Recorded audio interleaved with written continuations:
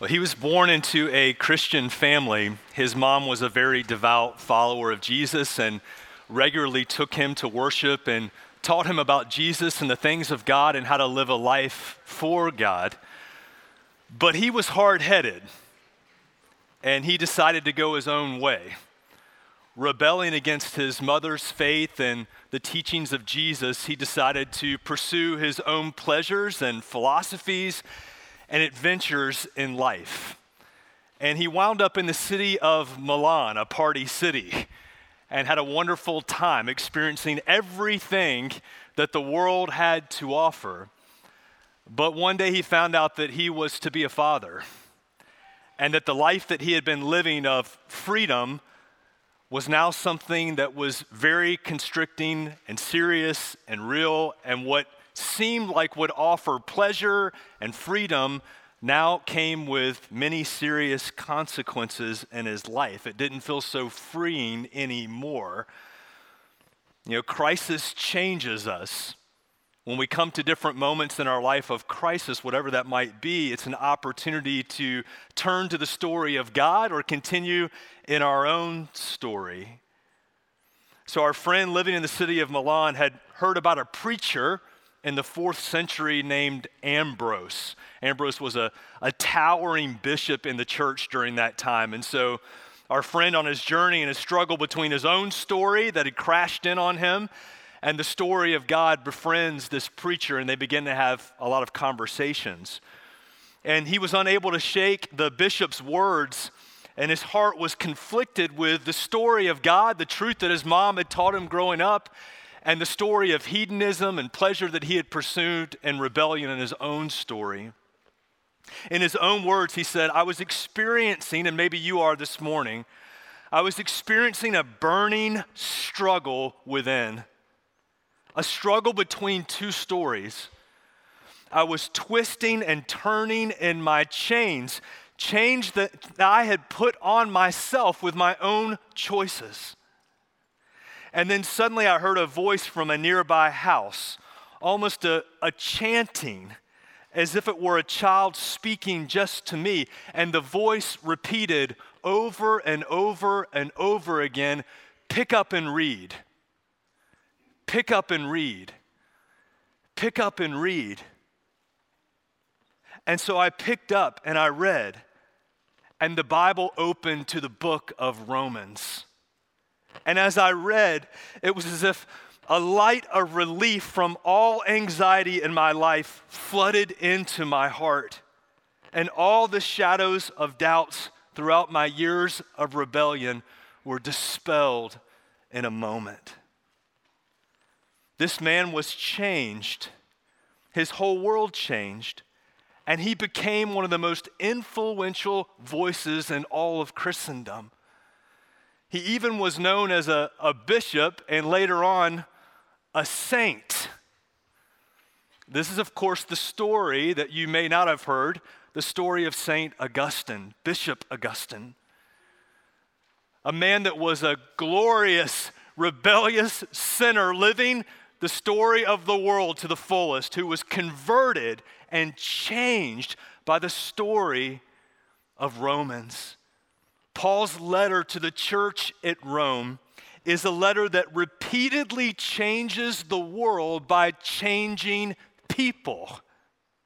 And only God can change the stories that we're living in, the story of rebellion and saying yes to everything in the world, to turning us in our hearts and our devotion to saying yes to the story of God. That's the work of the gospel. And that's the work that's described in this letter that Paul wrote to the Romans. Let me say it a different way. And it's the bottom line that I want you to remember and hold all throughout this journey as we begin our study of Romans together, a study that's going to take us all the way to next summer. The bottom line for the whole book is that God delivers a person to deliver a message, to deliver a people. God delivers a person to deliver a message, to deliver a people. And that's true for each and every one of us. God wants to deliver us as people. And he does so by delivering a message to our hearts. But it doesn't just stay with us. He delivers to us the message, his story, so that we can deliver a message to other people that desperately need to hear the story of God and have that intersect with the story that they're living in their own lives. God delivers a person by delivering a message to deliver a people. So let's begin our journey today. A journey through what has been called the most important theological document written in the history of humanity. Paul's letter to the Romans. If you're able, would you stand to your feet and let me read the first verse of Romans. Romans chapter 1, verse 1. And as we get into just one verse today, I want to tell you three things that are going to be so important in the context for our journey together throughout the book of Romans. Let's start at the first verse, Romans 1:1. This is the Apostle Paul writing to the church at Rome. This letter is from Paul, a slave of Christ Jesus, chosen by God to be an apostle and sent out to preach his good news. God's word to you today. You can be seated. Thank you. God delivers a person to deliver a message, to deliver a people, and in this one verse we see all three. So if you're taking notes, a very simple outline today as we begin our study. And I want to encourage you, and today I'm going to give you several tools. We're going to hand you a reading guide when you leave today, and I'm going to send you an email this afternoon, okay? It'll be during the game, so you don't have to look at it right away. But I'm going to send it to you, okay? And it's going to give you a list of resources, a reading guide, a commentary, some study helps to help you individually, as a family to talk about it around the dinner table, in your group to continue to go further in your study of Romans. And I want to encourage you, okay? I want to encourage you to bring your Bible to church, okay? I'm not against technology, all right? I don't preach with an iPad because Jen knows I'm not a technology person. I would mess it up somehow. So I always bring notes up here, but I just really believe, you can disagree with me, but I just really believe there's something about holding God's word. And I just really believe there's something about writing notes in your Bible. And so I just want to encourage you to bring your Bible with you. This is not a legalistic thing. Those of you who know me, I'm not a legalistic person. Nobody's going to judge you if you don't bring a Bible. It's okay. But I just want to encourage you as your pastor to bring your Bible. And what a wonderful time to do this is we're starting a book of the Bible like Romans. If you've never studied a book of the Bible before, bring your Bible with you and just start taking some notes in your margin. You can go back and read it during the week. I'm going to give you a reading guide to read ahead. You can get ahead. I'm going to give you every sermon and text that we're preaching for the rest of this year that you can get ahead and look at it. But start by bringing your Bible. Take some notes in your Bible. Begin to write the outline in your Bible. We've got notebooks for you that you can do that in as well. I'm going to have a study Bible here next week. If you've never owned a study Bible before and cost is prohibitive for you, we're going to buy some. We're going to have them available for you next week to take a study Bible with you, to begin going further in your study of God's Word. So I just want to challenge you as we start off together to begin some new habits in studying God's Word, okay? And believe me, the devil hates this. He hates for you to have an open Bible in front of you and to take notes and remember things. We often remember things we're supposed to forget, and we forget the things we're supposed to remember. So take notes and what God wants to share with you, not me, but what God wants to share with you through his word. Take notes, go back and meditate on it, read it during the week, okay? We're starting in the first verse here. Simple outline today if you're taking notes, okay? We're going to talk about the person. We're going to talk about the message of Romans. We're going to talk about the people, the audience that it was written to. And by this, we're going to talk about the context of Romans that sets up the entire book, okay? So if you have a piece of paper or a marker, a crayon, some eyeliner, whatever you've got that you can take some notes in. You can take them on your hand, whatever you got that you can take notes on. I just want to encourage you to write at least the outline in your Bible or write it somewhere, and then when you get home, grab your Bible and write it there in the margin so you can just follow along here. Verse 1, we're going to talk about the message, the person, and the people. So let's start with the person. And specifically for Romans, of course, Paul introduces himself. The person that God got a hold of to deliver this was Paul. Now, a couple things about Paul. Some of you know that Paul grew up a devout Jew. In fact, he describes himself in Philippians as a Pharisee of Pharisees. He was picked at a young age by a rabbi to study. So probably at the age of 13, he began rabbinical studies. Was very bright. He was an expert in the law. He was an attorney in the law of God. In fact, he was zealous, so zealous that he persecuted people of the way, people who had decided to follow Jesus, the true hope of Israel, as Paul later describes Jesus. But before his conversion, he wanted to stamp out the people of the way. Some of you know this, to the point of arresting people and killing people, separating families. And so when we encounter Paul in the story of the church, remember, there's one historical book in the New Testament. Remember what it is? Acts, okay. There's 4 foundational books, Matthew, Mark, Luke, and John. There's one historical book, Acts, and then there's 22 instructional books. We're in an instructional book, Romans. But the historical book of the early church is Acts, so we get the story of the church. And in the first 8 chapters are the story of the Apostle Peter and the other disciples beginning to spread the message of Christianity. And then something happens in Acts chapter 9. This man named Paul arrives, but he goes by a different name. Do you remember what his name was? His name was Saul, and Saul is a Hebrew name. So he went by his Hebrew name. Paul is a Roman name. So when he's converted to Christ, he changes his name to Paul because he was an apostle to the Gentiles, and he even changed his name so it would make it easier for him to reach people who didn't know God and didn't grow up Jewish. But this would have been unthinkable for a Jew to change their name from their Hebrew name to a Roman name. But these were the links that Paul went to share the gospel with other people. And Paul tells us 2 really important things if you're looking at verse 1 in your Bibles. He tells us 2 important things about himself. We're going to learn so much more about this man named Paul, who other than Jesus might have been the most influential person to ever walk the planet. We're going to learn a lot about him as we study one of his letters here, Romans, probably his most well-known letter. Paul wrote a fourth of the New Testament, by the way. He wrote 13 letters in the New Testament. But word for word, word count, he wrote a fourth of the New Testament. I mean, talk about influence. But his life didn't begin that way. He grew up as a devout Jew, and he has this encounter with God in Acts chapter 9. And you can go read it for yourself. I'm feeling myself getting pulled into a rabbit hole, and I'm not going to do it. So you can go and read it for yourself, okay? But he's on the way to Damascus to stamp out the followers of Jesus. And if you go and read Acts chapter 9, verse 1, it says that Paul was with every breath breathing vitriol and threats against the people who followed Jesus. There was murder on his lips. And he wanted to go arrest them and bring them back to Jerusalem so that they could be convicted and many of them executed. And on his way to Damascus, the living Lord Jesus encounters Saul and calls out his name, Saul, Saul. Now, this was more than just a vision that Saul had. This was Jesus appearing to Saul. And Jesus says, "Why do you persecute my church?" And Saul, just like Augustine was converted in that moment of conviction, Saul is converted. And he believes on the Lord Jesus, and he remains in Damascus for 3 years in Arabia, studying the scriptures and learning more about Jesus. But when he introduces himself here, he tells us 2 important things if you're taking notes about himself. After his conversion, he wants to introduce himself to the church at Rome in 2 important ways. There's so many things he could have said, but he says 2 things. He says, first of all, I must look at verse 1.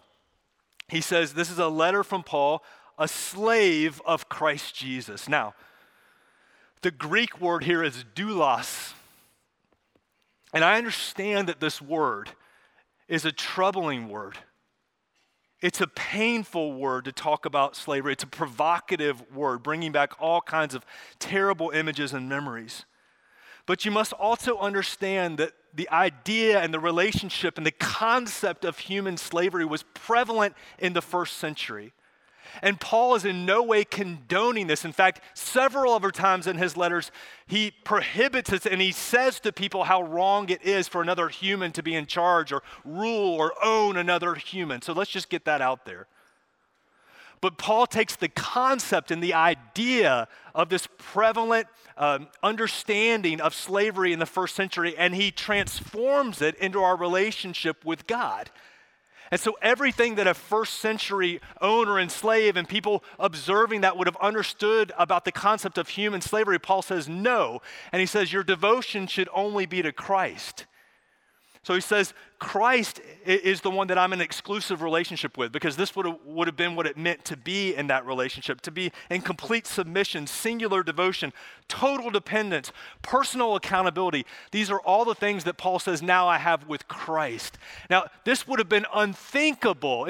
It's hard for us to understand now, but for a Roman citizen, at the top of the food chain, the Roman Empire, for a Roman citizen like Paul, to describe himself as a slave, as a doulos. The Romans were slaves to no one. They were second to none. And in the very first words of his letter, he says, I'm a slave, I'm a doulos to Jesus. My devotion is to him alone. He is my master. I follow his words. I have complete total allegiance to him and to no one else, which again for a Roman citizen would have been unthinkable because of Caesar.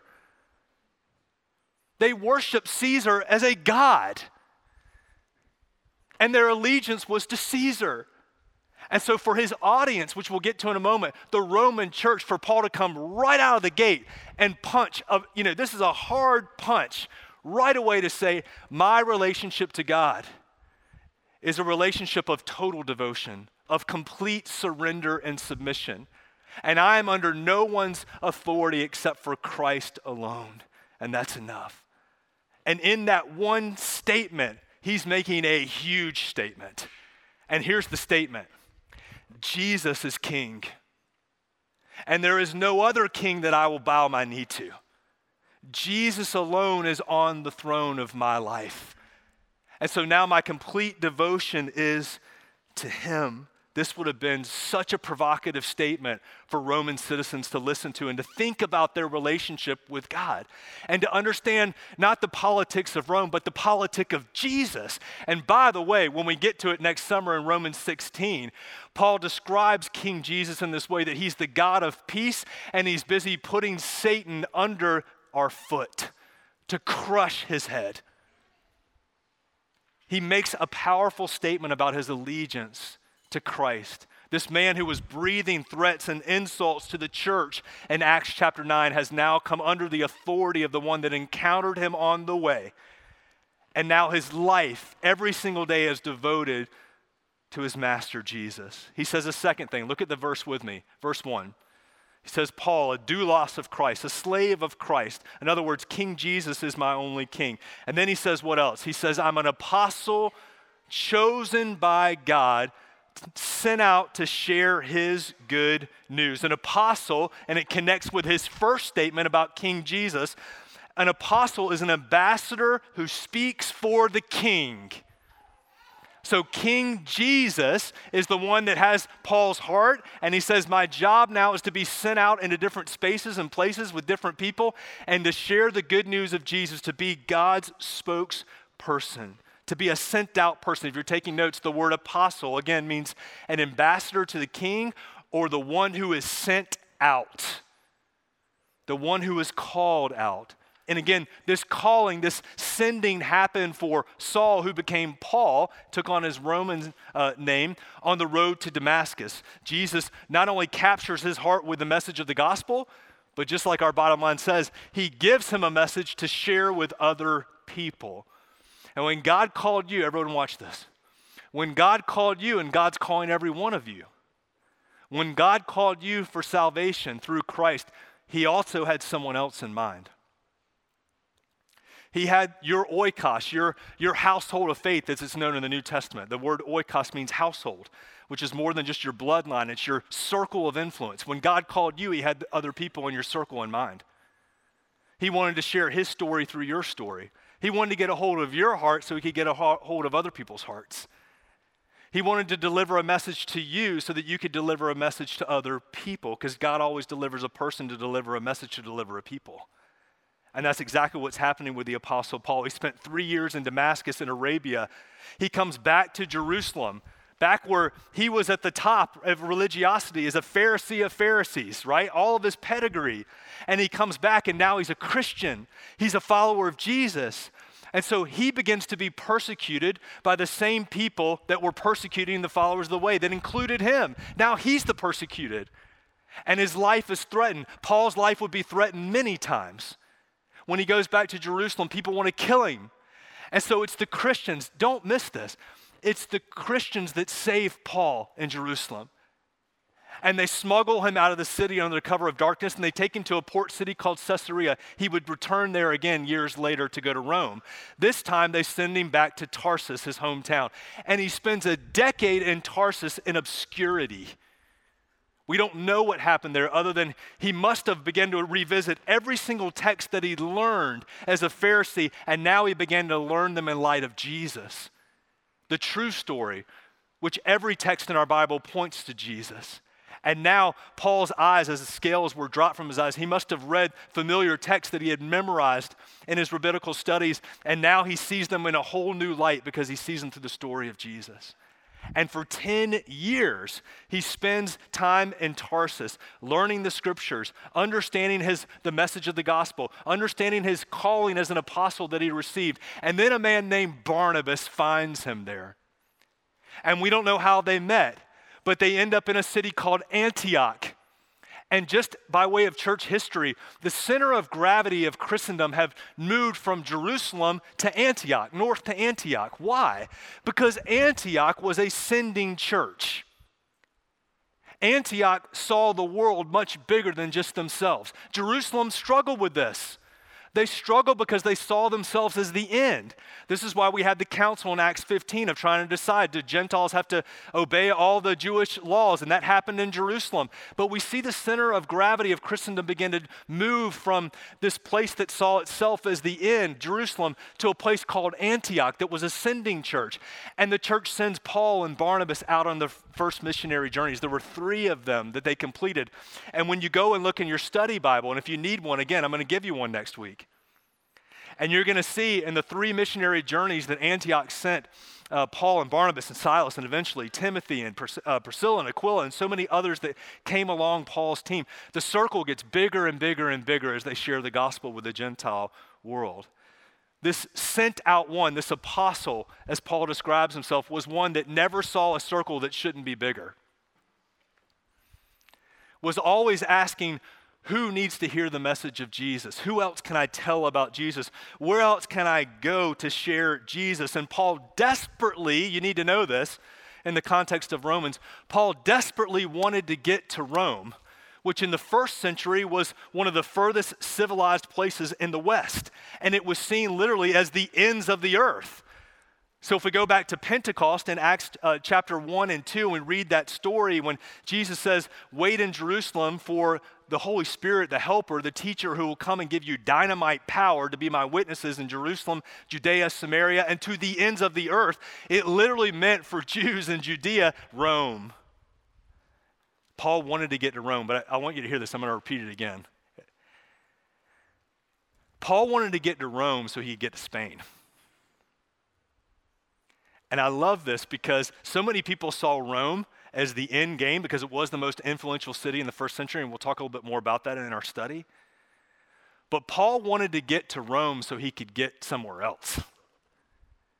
Why? Because he saw the world in its totality. He saw the need for the gospel for all people. He understood that every tribe, nation, and tongue would call on the name of Jesus, that every person, every man, woman, and child needed to hear the story, the true story of the gospel. And this was his calling as an apostle, as a sent out one. To be an apostle in the first century, you needed to have a living encounter with the living Jesus, and Paul does. After Jesus ascends, he appears to him in a visible form to have a face-to-face encounter with Jesus. But for those of us now that read about Jesus and encounter Jesus through the Spirit, we are sent out ones as well. Sent into our oikos, into our circles of influence, into our world to tell the story of Jesus. And I love this, okay? That Paul's life, I'm going to skip ahead here. Paul's life ends in Rome. He's executed in Rome. Peter's life ends where? In Rome. The two pillars of the New Testament church, the two pillar apostles in the New Testament first century church, Peter and Paul, the apostle to the Jews, the apostle to the Gentiles, the ones who were sent out to both groups, both of their lives end in Rome, the ends of the earth. They fulfilled Jesus' calling, the Great Commission to go and tell all the world. And moreover, they had their sights set on things even further. These two champions of the gospel die within a year of each other under the hand of Nero, sharing the good news of Jesus as sent out people. And what message were they sharing? Well, we're going to talk about this all throughout our study, and specifically next week. So don't miss next week. Verses 2 through 17 talk about God's gospel, the good news. So we'll spend our whole time next week describing what that is. But just for today, the message, remember, God calls a person to give a message, to save and to help other people. He delivers a person to deliver a message, to deliver a people. The message was the good news. And it's not just the good news. How does Paul describe it in verse 1? Look at it with me. His good news. In other words, Paul understood that I have nothing good to share other people. This isn't about me sharing personal stories or anecdotes or 3 steps to a better me or any of that stuff. This is about sharing the story of Jesus, and it never belonged to Paul, and it doesn't belong to us. We're conduits of the story of God. And Paul wants to make it clear in verse 1 before he says anything else. I'm here to share the story. I'm a sent out one. I'm an apostle of Jesus to share his story. And that's our story as well, guys. Paul says to the church at Corinthians, in 2 Corinthians 4, he says, we have this imperishable gift that is contained in perishable jars of clay. What does he mean? He means that our bodies, our containers, broken as they are, carry this indispensable, invaluable, precious gift of the gospel. And by the way, the more broken that we are, the more the light of Jesus, what's inside of us, shines through. That it's through our brokenness, it's through our pain, it's through our struggles that the gospel shines through. Because it's not about us. It's about the story of Jesus. And what Paul paints, and we're going to get into this, is a very bleak picture of the story of the world. We'll get to chapter 3 where Paul says, for all have sinned and fall short of the glory of God. All means all, and that's all means. Every person. So when you hear someone say, people are basically good, Paul says, no, they're not. No, people are evil. People are born with a condition and a choice to rebel against God, just like our friend Augustine. And you say, well, how can that be? Because back in the garden, our ancestors made a choice to rebel against God. And you say, well, that's not fair. Well, fairness ended in the garden that day. I tell my kids all the time, the fair is where you get cotton candy. That's it. There's nothing. Fairness ended in the garden that day. But here's the thing. Not only are we born with a condition of rebellion against God, but we choose to participate actively in the rebellion against God. And so Paul says, no, people are not born good. We're born with a condition and with a volition to rebel against God. And we'll talk about that. And why is this important? Because you can't know how good the good news is until you know how bad the bad news is. You can't know how great the gospel of Jesus is until you know how bad the story of the world is, your story without God. So Paul wants us to understand the hopelessness, the bleakness, the darkness of the story of the world that we carry in order for us to understand the light and the glory of the gospel, the good news. You can't have good news unless you have bad news. And Paul wants us to understand this, that this is the only story that he has to share, and moreover, that we have to share. It's his gospel. It's always about Jesus and his story and telling other people the true story. And then thirdly, the people. We talked about the person, Paul. We'll get to know him more. But for today, he wants us to know 2 things. That he's a doulos of Jesus Christ, and that he's an apostle sent out to share his good news. And that's the message that he has to give. Nothing else. He says later on, it's not my clever speech, it's not my performance, it's not my power, it's about Jesus. It's about his story that I want to share. But thirdly, for Romans, the people. Who are the people specifically for Paul that God calls him to share this message with? Well, of course, it's the Romans, but who in Rome? It's the church at Rome. And the church at Rome, just so you know in context, it's a really cool story because at Pentecost, again, the historical book of the New Testament, Acts, in Acts chapter 1 and 2, and 2 specifically, we see the Holy Spirit descend and come upon the church, those who follow Jesus.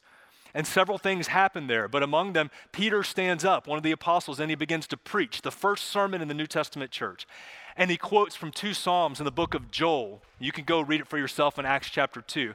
And after he finishes preaching, 3,000 people are converted to Jesus and believe and choose to follow him. The church explodes. And among those 3,000 people are pilgrims that had gathered in Jerusalem for the festival of Pentecost. This was a Jewish festival, 50 days after Passover. People from all over the known world would come into Jerusalem, and it would swell to over 1 million people. So don't miss this. In this city of influence, Jerusalem, during this influential time, the Holy Spirit descends. Peter begins to preach. The apostles begin to tell the true story of the gospel, and people from all over the known world are converted to Jesus. And guess what happens? They go back home. So God delivers a person to deliver a message to deliver a people. So God delivers the people at Pentecost to deliver the message of the gospel to do what? To just sit on it and wait to go to heaven? No, to go back to their hometowns to deliver other people. So the way that the church at Rome was born, by the way, when Paul wrote this, he had never been to Rome. The way that the church at Rome was born is Pentecost pilgrims who heard about Jesus through the preaching of Peter, who went back to Rome and told other people the story of Jesus. And Christianity began to explode in Rome, even under intense persecution. We'll talk about this in the context, but in 49 AD, Claudius, a man named Claudius, who was one of the Caesars, kicked out all the Jews from Rome, including a man and a woman who were married named Priscilla and Aquila. And they make their way to Corinth, and they meet a man named Paul. And they get on his mission team, and they begin to minister in Corinth and Ephesus and all around Asia Minor. And they begin to tell him about Rome and the church that they were a part of in Rome that was persecuted, and the troubles that the church in Rome was having. Because what happened is, when the Jews were kicked out of Rome, the Gentiles took leadership in the church. And then when the Jews were able to return, guess what? Not that we ever have any kind of conflict in churches, but this church did. They had a lot of conflict because they had different politics, they had different cultures, they had different family systems, they had different understandings of the world, they had different allegiances, different languages, all kinds of different cultural things where they collided. And Paul wanted to write the book of Romans to say it's the gospel and the gospel alone that brings people together. It's not about tolerance, it's about love. You can tolerate someone and not love them. You can't love someone and not be able to tolerate them. Love is the gift that God gives to us. It's love that changes things. And what is love? God is love. The gospel is the ultimate expression of love. And Paul wants to build not just the foundation, but the walls and the roof all on the gospel. And so in the context of the church at Rome being started by 2 different groups of people, the Jews and the Gentiles, Paul wants to speak into that. And he wants them to understand a greater vision than just Rome itself. Again, Rome was the most, bar none, was the most influential city in the first century. For sure. Caesar himself lived there. They worshiped Caesar among so many other gods. It was the seat of power for all of the known world. But Paul wants the church at Rome to understand that Rome is not, in a word, Rome. It's not the end game. That God always has something more for you. So whatever it is in your mind where you're going, if I could just get that job, if I could just get that amount of money in my bank account, if I could just get into that relationship, if I could just move to that city, God is always about you expanding his story to other people. There is no finish line on this side of eternity. And Paul wants the Romans to know that. Yeah, you live in a really influential city, but what about Spain? Have you ever thought about that? And he wants to give them a new vision. This is how I wrote it in my notes. We were meant to be epic lines in God's continuing story of redemption, not run-on sentences in our own stories of rebellion. Augustine could have just been a run-on sentence in Milan, continuing to trip over himself and trying to get freedom for himself and continuing to constrain himself more and more in the chains of sin and brokenness. But it's only when we encounter the epic story of Jesus and the story that God invites us into through the gospel that we understand what it really means to be alive. To be alive in Christ and to give life to other people. And that as long as God wakes us up in the morning, and I'm looking around the room right now, and he did for you, that he has something else for you. That there's someone else for you to speak to love, to share the message of the gospel with. To put it this way, Paul wants Rome to be a new Antioch. I brought a map for you. I'll keep showing this throughout the series to understand the context. So if you go over to Rome, right in Italy, he wanted to go to Hispania. He wanted to go to Spain. He wanted to take the gospel to another part of Europe. He wanted Rome to see themselves as a new Antioch, a new sending church, to use all of your influence, your money, your platform, your political power, to use all that and leverage it not for your story, but for the gospel. You guys know this. Charlotte is the second leading commerce or financial institution, city in the country. Other than New York, more money flows through here than any other U.S. city. And because the dollar is what drives the world economy, Charlotte is a very influential city. But who cares unless it's used for us as Christians in Charlotte to leverage the gospel? To take everything and put it on the table to go all in on Jesus. And to say we want to leverage any influence, money, whatever God has given to us to steward, we want to use it to further the story of the gospel, to take the circle wider and wider and wider for Jesus. Paul never made it to Spain, but you know what? Someone else did. And the reason why they did was because Paul gave Rome a new vision, that it wasn't just about them, that it didn't stop with them, that it would go to other people. I wonder who God's calling you to. I wonder where you need to start to share your influence and what God's given to you to leverage not your own story, but the story of the gospel, to stop living as a run-on sentence in your story of rebellion and to join God in the epic story of Jesus as a line in the story, but not the main character. Guys, the curtain will fall on your story for every single one of us. Jen and I were at a funeral yesterday celebrating someone's life. The curtain will fall in every single one of our stories, but it'll never fall in the story of Jesus. Zinzendorf, who was one of the great reformers in the 16th century, said it this way: preach the gospel, die, and be forgotten. Let's close here. When Augustine was living in the city of Milan, where we started, and he's living as a party boy, right? No doubt. He's living in his own rebellion, in his own story. And he had many, many girlfriends. And years later, he came back to Milan as the bishop of Hippo. You heard me right, Hippo, which is Algeria. He comes back to Milan and he's walking the same streets that he walked through as a teenager and in his early 20s in rebellion in his own story. And now he's back years later as a priest and eventually a bishop. And he's walking down the familiar streets of Milan. And when he's walking down one of those streets, he hears a familiar voice calling out to him by name, Augustine, Augustine. And he keeps walking, ignoring her voice. She chases after him down the street, Augustine, Augustine, it is I. And finally, he can't ignore her anymore. Augustine, it is I, she says as she gets close. And he finally turns to her and he says, I know, but it's no longer I.